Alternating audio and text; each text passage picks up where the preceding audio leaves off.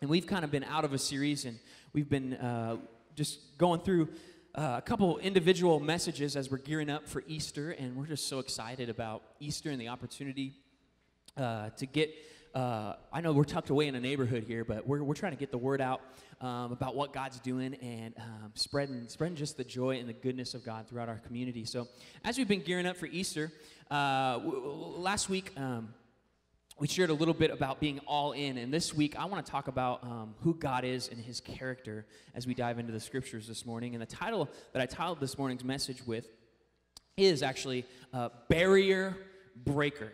Because here's what I believe this morning as we dive into the scriptures, as we talk about God, as we talk about who God is and his character. I just truly believe that Jesus himself is in the business of breaking down barriers that exist between him and his children. This morning I want to start us off with a question. Have you ever seen a big barrier before? Because I had an amazing opportunity several years ago to get to see probably the largest barrier to ever exist in the world, which is the Great Wall of China. Now, I have a couple pictures for us, and if you were here last week, you might say, Pastor, where are you in this picture? But yeah, I'm the guy with the dreadlocks, or trying to have dreadlocks, in the back row in the black t-shirt. If you were here last week, one of the things that I talked about being all in was I went all in and had dreadlocks for a season as a white guy who has really straight and fine hair, and it was a work in progress. So you're blessed with the coolness to see my lifestyle during this season of my life. This is actually me and our co-leader, Colleen, who helped lead the trip with me. And we got the opportunity to lead this group of young adults on a missions trip to China. And a missions trip in China looks a lot differently because of being communist and being a closed country to the gospel. So we actually had so much opportunity just to meet with church leaders and meet with people and pray. So it was an amazing ministry. And obviously along the way, we got to go sightsee and see some pretty incredible things, including the Great Wall of China, which it just honestly, it just can't be described in words how massive this barrier is. So I have a couple facts just to kind of give us an idea of the Great Wall of China.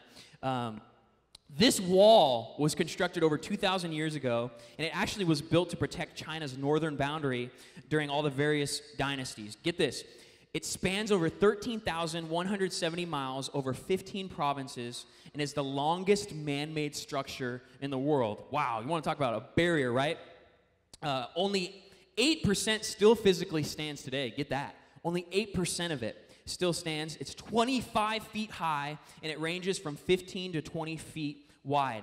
The highest point of the Great Wall is in Beijing at Haida Mountain that is 5,033 feet tall. So this location that we were at was actually that portion. It was the Beijing portion where literally it just like goes over a mountain. And you can see in the picture, it's like you see the little watchtowers along the way, and then eventually the wall just kind of disappears up the mountain and goes over the mountain. You know, it's just absolutely unbelievable. You can't even see how far it goes because it just absolutely out of your vision just goes over the mountain. I mean, I'm like, as I was climbing this thing, first off, I was like, feels like I'm on the Stairmaster, right? Because these steps are like super high. But I was like, somebody literally and physically built this. Like, literally. They actually said that the wheelbarrow was invented for people that were helped build the Great Wall of China because they were trying to figure out a good way to like transport, right, all the construction equipment and all the different things that they were building it with. Watchtowers, which I referred to, were built at regular intervals and are over 10,000 total along the Great Wall. Get this, 1 million people died to build it. The mortar used to build the Great Wall was made of actual rice flour. It's really interesting, right? The Chinese invented the wheelbarrow, which I mentioned, and used it extensively. Several have scaled one length of the Great Wall because it is broken up into pieces. And there's actually 5 guys that attempted to do the Great Walk over 2,500 miles in October of the year 2000, and only one of them, a guy named Diego, lasted after 9 months, and he ended up finishing in about 15 months. Wow.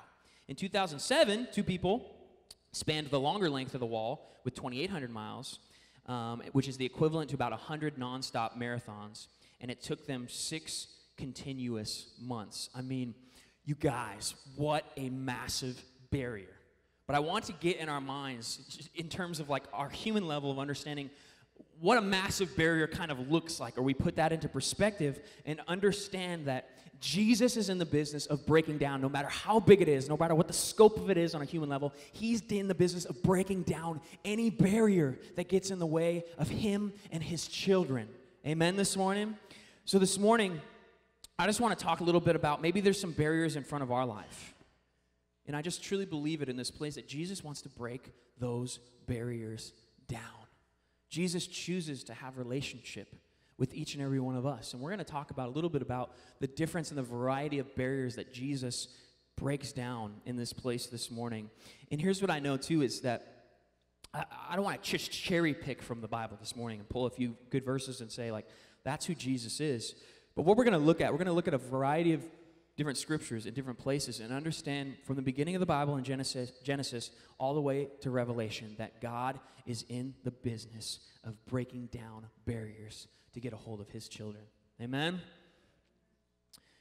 So first and foremost this morning, I just want to share about Jesus in a scripture that I think kind of encapsulates the character of God as we kind of dive into all these different barriers this morning. And it's out of 1 Timothy chapter 2 as the Apostle Paul's writing to the young pastor Timothy. He says, "For there is one God and one mediator between God and mankind, the man Christ Jesus, who gave himself as a ransom for all people. This has now been witnessed to the proper time." I love this verse for so many reasons because it talks about the mediator between God and man. Not a person, right? Not a priest.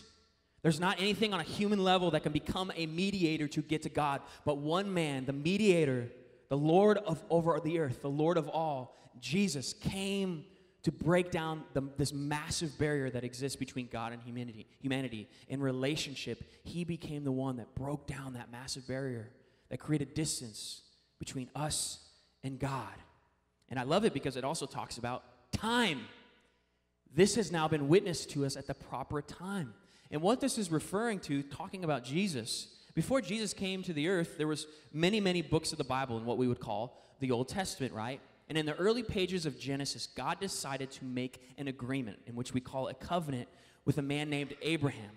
And this man, he made this promise that says, through you, the entire earth will be blessed.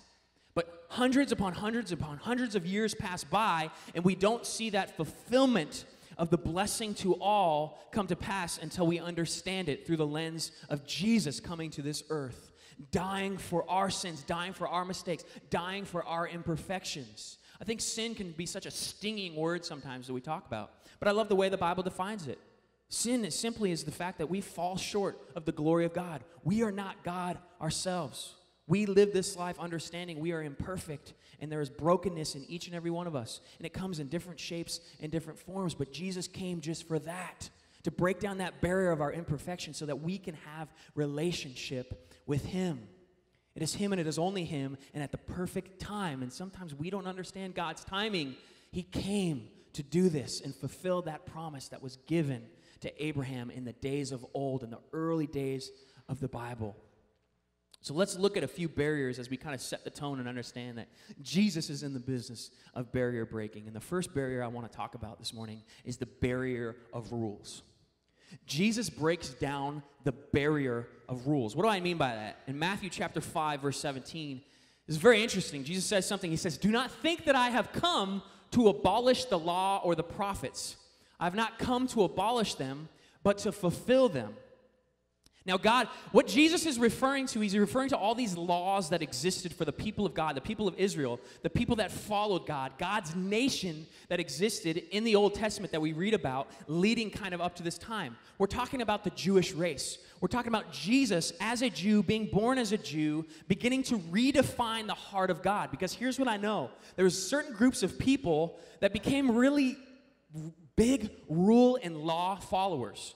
To a point that they abused it, they added to it, they took it on a human level. They made things so black and white that they used it in an abusive way against people that lived on the fringes of society, that maybe came from a different lineage.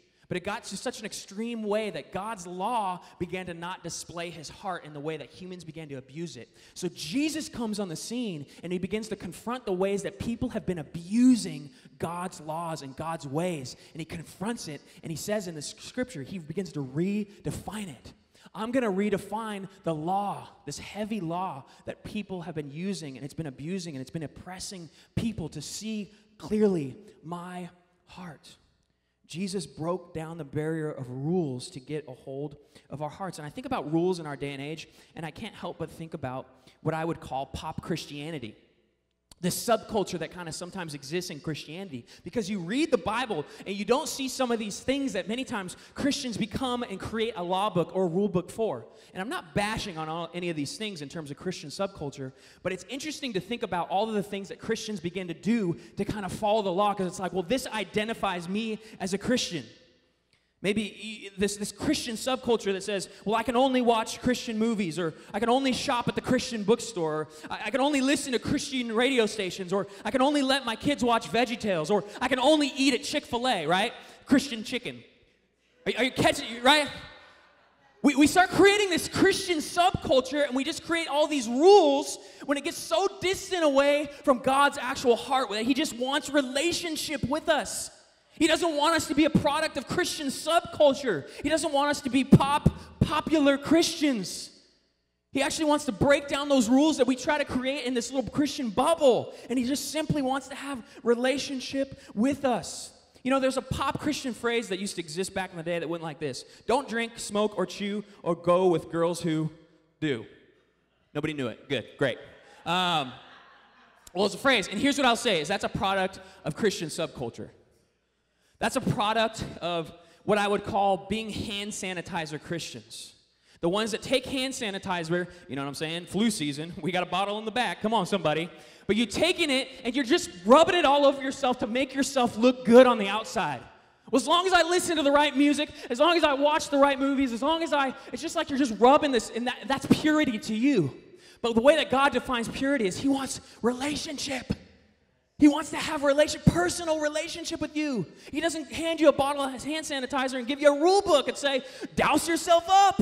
But he simply says, you are good just the way you are, but let me begin to redefine your life because I am your creator. Let me begin to redefine your trajectory. Let me begin to inform every area of your life through relationship.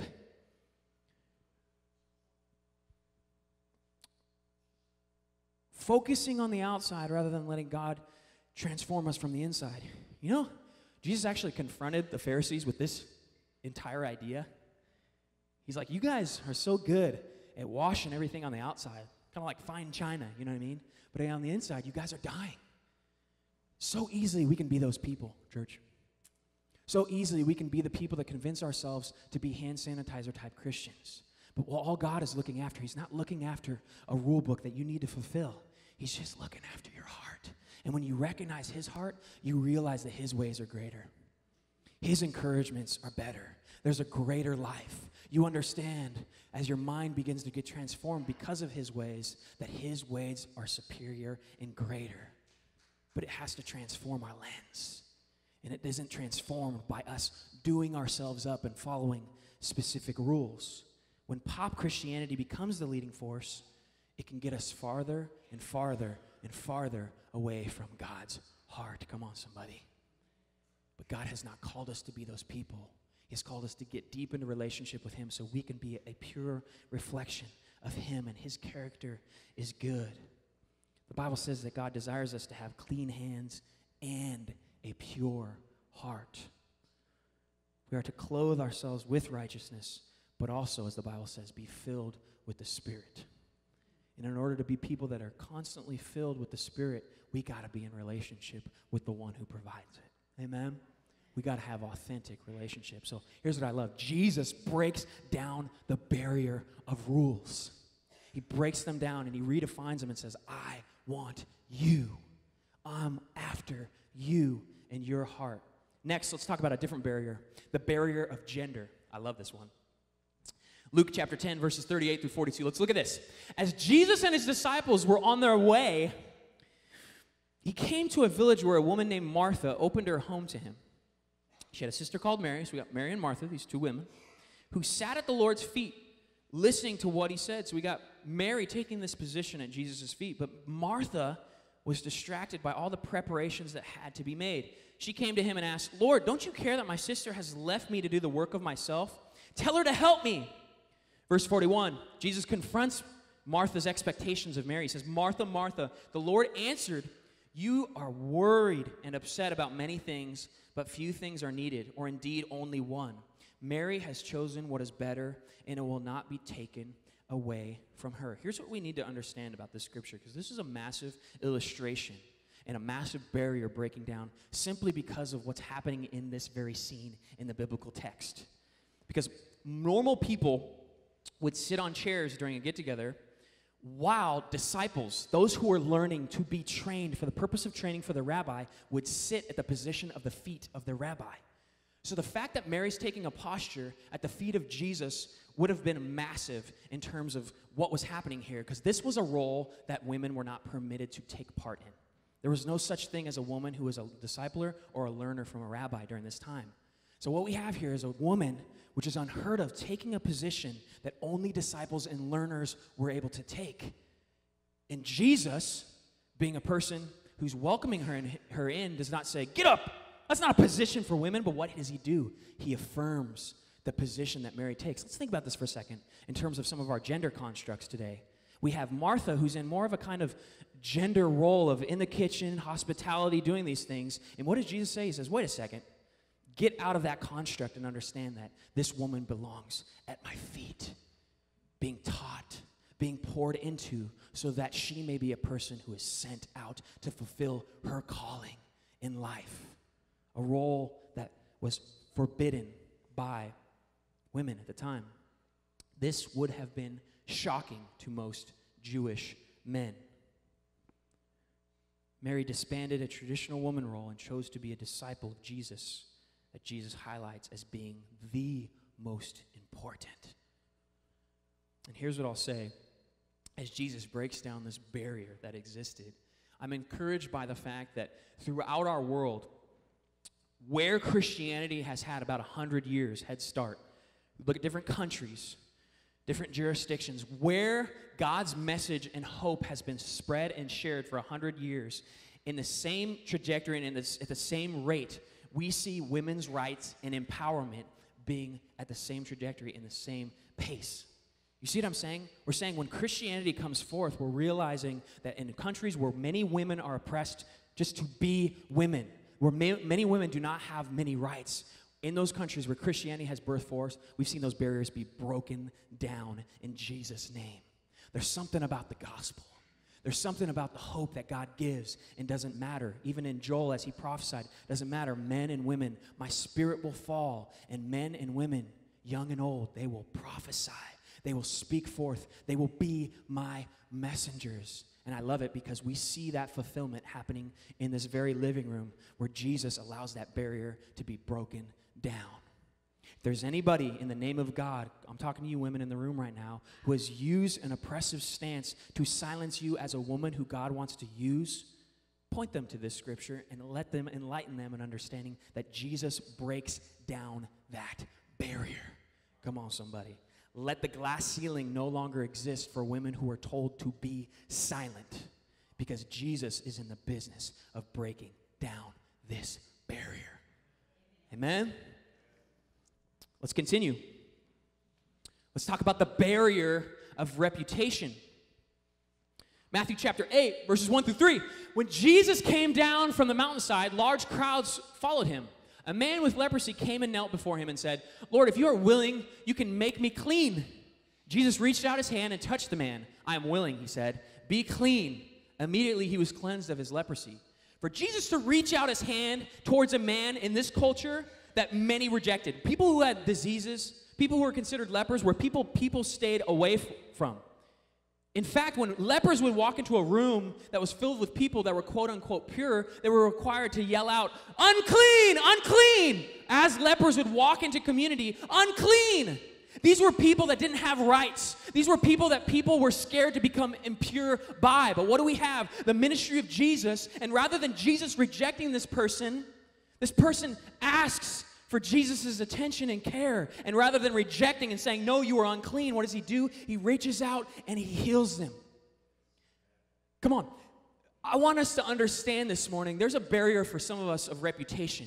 You think, I'm tarnished because of decisions I've made. I'm tarnished because of past mistakes. I'm tarnished with excuse after excuse after excuse. But this is what Jesus does. I don't care about your reputation, he says, but I see you for you really are. And I accept you, and I receive you, and I heal you, and I'm going to put your life back together. No matter how broken you feel, no matter how not done up you feel, Jesus says, I'm going to break the barrier of reputation down because you are my child, and I love you, and I pursue you. Come on, somebody, this morning. That God is in the business of breaking down barriers, even in terms of the reputation that sometimes we place on ourselves. The pressure that we place on ourselves because we find our identity more in mistakes or things we've done. But Jesus looks at us, he sees us, and he knows who we truly are. He understands we're royalty. And he's willing to pursue and chase after us and break down any barrier, no matter what your reputation is, no matter where you find yourself today. If you feel like you're in the darkest season of your life, God wants to let some light shine in and begin redeeming that season and that situation. Amen? Jesus breaks down the barrier of reputation to touch you and make you clean. You are not untouchable because Jesus breaks down that barrier to come after you and to come after me. Amen? Let's talk about another barrier. The barrier of worship. The barrier of what worshiping God looks like. Mark chapter 15, verses 37 through 38. This is a moment as Jesus is up on the cross being crucified. That word crucifixion comes from the word excruciating. Dying this excruciating death where literally he's drowning in the fluid because he doesn't have the strength in his feet to push himself up. And he's literally dying and choking on the fluid that's filling his lungs in excruciating pain. Dying one of the most horrible ways to die during this time, right? And as he's being slain and murdered on a cross, it says this in the scripture, with a loud cry, Jesus breathed his last, right? And for those of you who understand the Easter story, we understand that that last breath didn't just last there. It didn't end. Dead God, bye, see you later. No, we understand that Jesus rose again, and people had an eyewitness account of seeing him walking, talking, eating, living and existing in a heavenly body that God promises that we will have someday. But in this moment, something massive happens in verse 38. It says, the curtain of the temple was torn in two from top to bottom. What this symbolized is that the temple was this kind of geographical space where God's presence dwelt. We see throughout the early scriptures the people of God having the Ark of the Covenant, which represented in the presence of God always following geographically along. So they built a temple to house God in the promised land. And we have this place, and we have Jerusalem, and we have this temple, this place that once a year there was different levels of the temple, and in the most sacred place in the temple, in the very center, there was this place called the Holy of Holies, where there was a veil, there was a thing, a sheet that blocked, right? And only this high priest, this one man, this human mediator that would go as a temporary person to sacrifice an animal for the sins of the people. There's all these rules, there's all these regulations that God had instilled within his people. But at the right time, we see Jesus dying on the cross as the solution to all of the world's problems. And the Bible says that that veil was split in two, meaning this, a symbolic gesture of God's presence being burst forth out of a geographical location. It changes worship forever. It changes the barrier. There was a formality of the Holy of Holies where priests would come in and he only had access. And it was the ultimate symbol of God's dwelling place. But we see as Jesus breathes his last breath, there's a barrier that gets broken. And God's presence begins to dwell in other places. As God promises in his scripture, it says our bodies become the ultimate symbol of God's dwelling place for his Holy Spirit. That rather than it being attached to a geographical Holy of Holies, now our bodies act as the Holy of Holies where God's presence chooses to dwell. Isn't that a great strategic game plan when you think about it? Like, God, you're not going to just be limited to one space, but we as his people will be filled with God's presence and power. We become the Holy of Holies to spread out and spread God's love and message throughout the earth. This is why one of our phrases and kind of our church motto that we remind ourselves of is to be the church and not a building. Because so easily we can get to a perspective of worship where we just think, well, only God comes into this space. Or only God comes when we come to the church, but we understand that the church is not a location because God took care of that when he died on the cross and his presence spread out. The church is not a building, but we have the opportunity to be his church. And I just want to speak into something that I think many times we can get convinced of, and we can reduce the power and the understanding of who God is and what he's done, because he broke this barrier down. There's been a lot of kind of follow-up and kind of backlash in terms of some pretty horrific things that we've seen in our current events lately. One of those being violence existing within schools. And I continue just to see some people's responses in some of these things, and I get upset when I see certain things reduce God's power and his character and who he is. So there's a popular thing that's kind of been popping around the internet that says, "Dear God," you might have seen this before, "why do you allow so much violence in our schools?" And somebody responds back, "Dear concerned student, God, I'm not allowed in schools."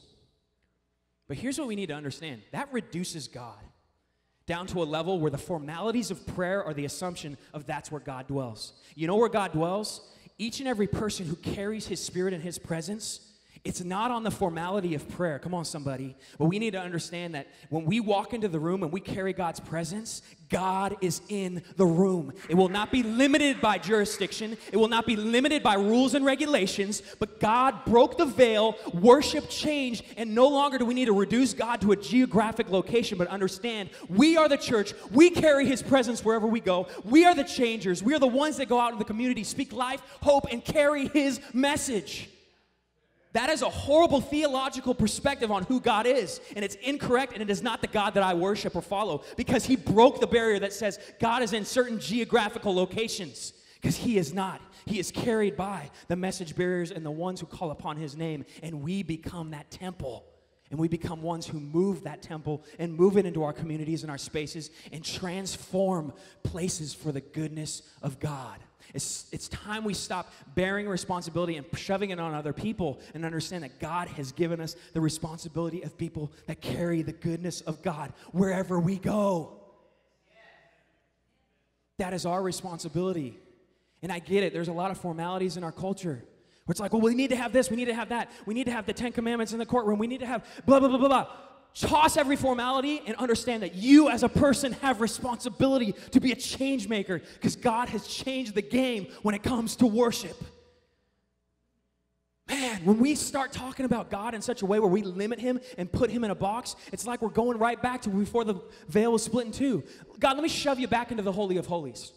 Let me shove you to a perspective where we don't even have that advantage and that benefit that you died for. But Jesus died to split that barrier in two, to understand that worship should not be placed in a box. How many of you guys know worship isn't a time where we sing songs to God either, but it's a transformation that happens in our life. As our bodies, as the Bible says in Romans 12, we are living sacrifices. That is true worship, offering ourselves for the purposes and the plans of God. But sometimes as people that follow God, we kind of lean back on our humanity and we get to be kind of weenies, spiritual weenies. You know what I'm saying? Like, well, I guess, I don't really have the, well, if it's not allowed, I guess that doesn't bear any responsibility on my part. No. Stop waiting on the formalities and understand you are the solution. It starts with you. It starts with the church being spread out and owning that it is the church, not a building and not a formality. Amen? The barrier has been broken when it comes to the way that we worship. Let's talk about another barrier. Here we go. The barrier of socioeconomics. We've talked about this a little bit in our context. This is a barrier that exists even in our culture, in our city. The difference in the divide between rich or poor, the divide that exists in understanding that we have an opportunity in that to become a bridge. And let's look at the early church in Acts chapter 2. Love these verses, 42 through 47. They devoted themselves at the apostles' teaching. This is talking about the early church.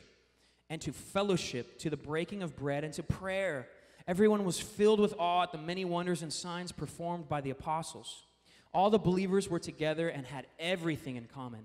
They sold property and possessions to give to anyone who had need. Every day they continued to meet together in the temple courts. They broke bread in their homes and ate together with glad and sincere hearts, praising God and enjoying the favor of all the people. And the Lord added to their number daily those who were being saved. I love this. This is his church. This is one heart, one mind. When you look at this verse and you understand the socioeconomic aspect of the early church, Socioeconomics didn't matter because the playing field was leveled. People were contributing. Here's what I love. We're coming off a Sunday where we look a lot like the early church in terms of our generosity. We're literally, we stepped up our game and said, hey, guess what? We believe that this life isn't about us and holding on to certain things that we deem as ours. We understand that we hold everything we have with an open hand, and we're saying we believe in the church of Jesus, following the call of Jesus to transform our community by the goodness of God.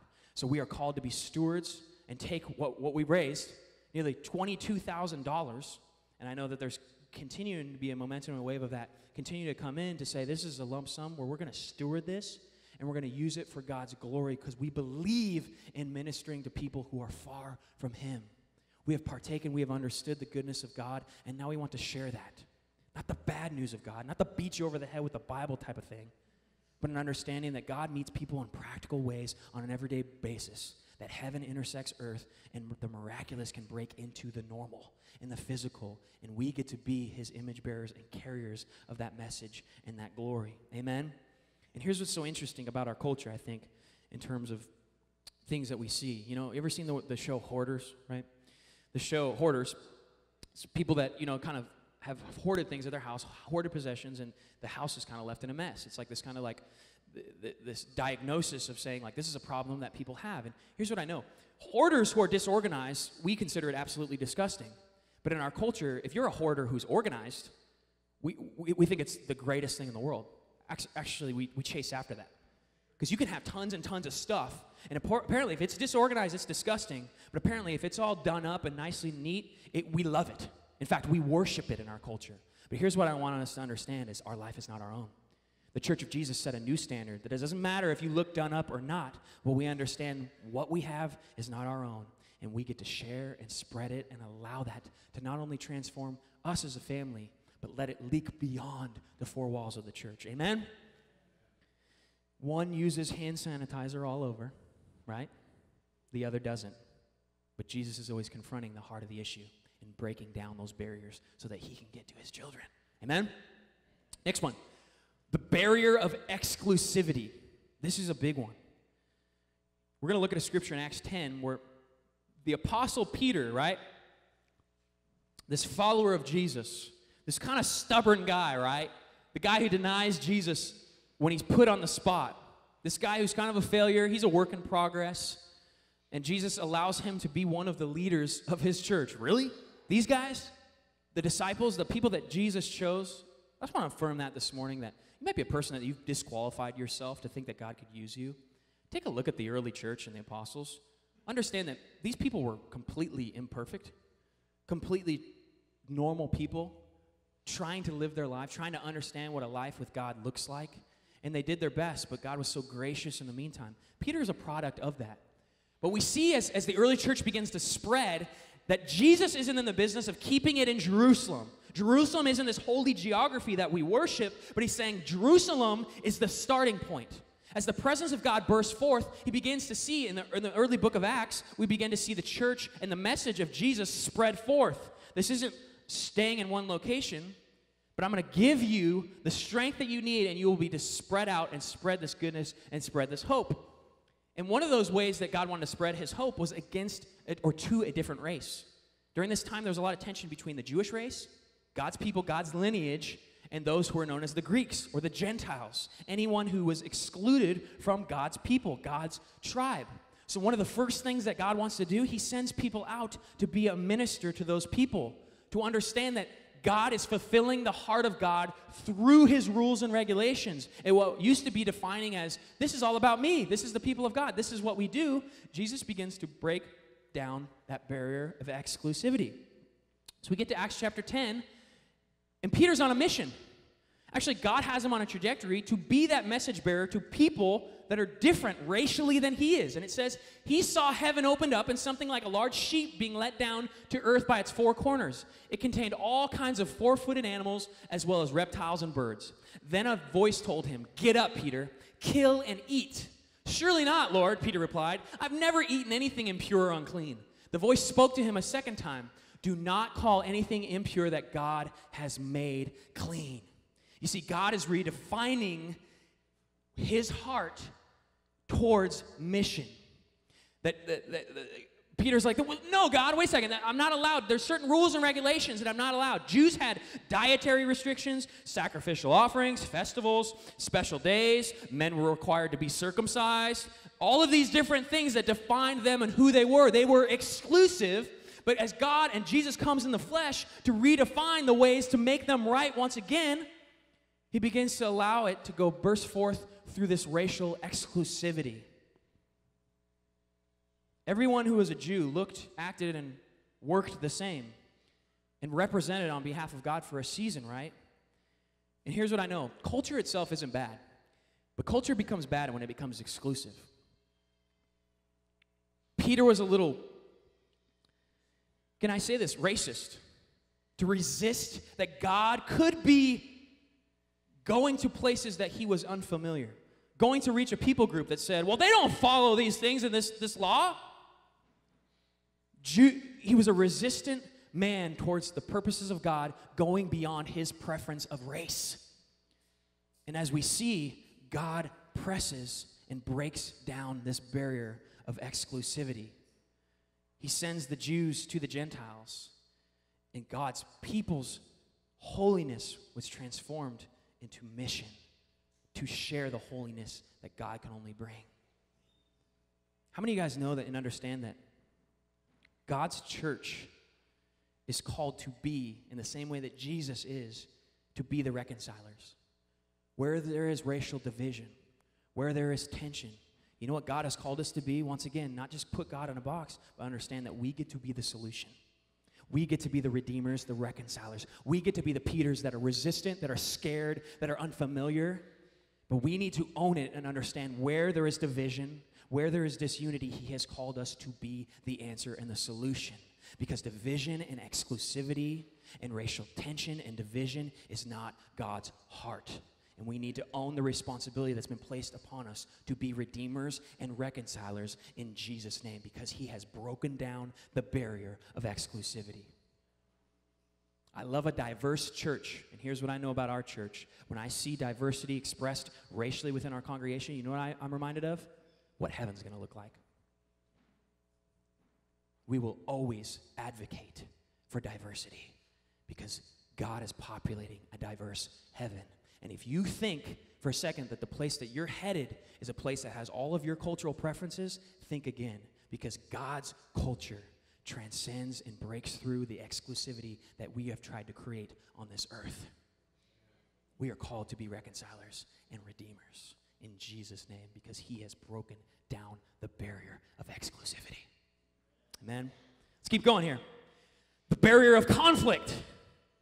Jesus breaks down the barrier of conflict. This is going to be the last one we're going to look at, and it kind of plays into this previous one we were looking at. In Ephesians chapter 2, it says this: "For he himself is our peace, who has made the two groups one and has destroyed the barrier, the dividing wall of hostility, by setting aside in his flesh the law with its commands and regulations. His purpose was to create in himself one new humanity out of the two, thus making peace, and in one body to reconcile both of them to God through the cross, by which he put to death their hostility."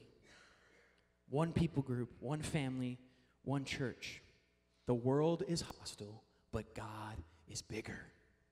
There is a barrier of hostility that exists in our culture, but we have to understand, once again, that God is bigger, and we do not reduce him down to something that we've portrayed and created in our own human capacity, because God's capacity goes beyond the things that we can see or know.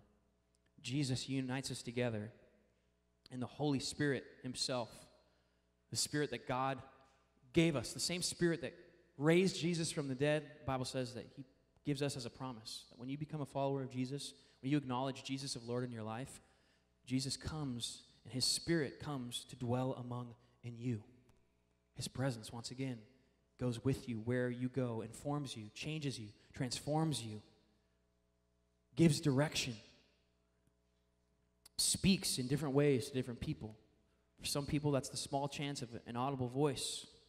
And others, it's a feeling and a sense that you get within your soul and your being in following God and having relationship with him. But a reflection of Jesus means that, once again, we have a chance to be the mediators. I get mad at people all the time. I'm imperfect. Sometimes people aren't the subject of my love. But here's what I love. Jesus, we're a work in progress. There's no Christian who's ever made it. Because if we did, then we would be Jesus himself, right? So we live this life understanding there's always room for growth. There's always room to step forward. Nobody ever grows or gets beyond a season of growing. Nobody ever gets beyond a season of saying, I'm God all of a sudden, right? And a part of that is being able to be a mediator to things that don't reflect and reconcile the way that God has designed things to be. This side of heaven, God is allowing us to make cities, communities, relationships, our scope of influence to reflect and look more and more like heaven. We get to bear the responsibility of being the mediators because Jesus has broken down the barrier of conflict. And God's Spirit provides all the unity we would ever need, but it really is up to us. Are you going to join in with that unity that God provides? The responsibility falls back on us. God's going to do his thing. God's going to unite. God's continue to reconcile. God in his sovereignty is going to bring things back to the way that they're supposed to be, but are you willing to join God in that adventure? Are you willing to step in and be a part of the solution? Or sit back in the wings and criticize and critique when God has given us opportunities for his glory to shine? As things get worse, the reflection of Jesus gets brighter. Come on, somebody. So no matter how bad you've categorized the world, the state of the world, if this is the worst or whatever you want to say, you need to understand that as dark as it gets, the brighter Jesus' reflection shines. And he has allowed us to be vessels that shine that very reconciliation to others. Jesus is in the business of breaking down barriers. We're going to conclude with Galatians chapter 3. It says this: there is neither Jew nor Gentile, neither slave nor free, nor is there male and female, for you are all one in Christ Jesus.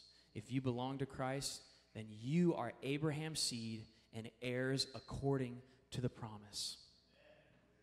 The Bible, from Genesis to Revelation, comes full circle when we understand that God's timing is not the same as ours. That God worked with what he was given with, didn't force his hand, didn't push people to be robotic, but worked, planted a seed in the early pages of Genesis, and as time progressed, and as a nation progressed, and as a nation multiplied, at just the right time, Jesus came to break down every barrier that was in the way of him getting to the heart of his people. We live in a day and age where barriers are broken down simply because Jesus wants to get a hold of your life and your heart. And he is a good God, and his character has never changed. And although the timing seems to be rather interesting, there was a seed that God promised in the early pages of the Bible in Genesis that all the earth will be blessed. And it's available for each and every one of us today because of Jesus. And that wave of grace and that multiplication, as we bear that, we get to see and continue to allow that promise of God to come true and to come forth on this earth.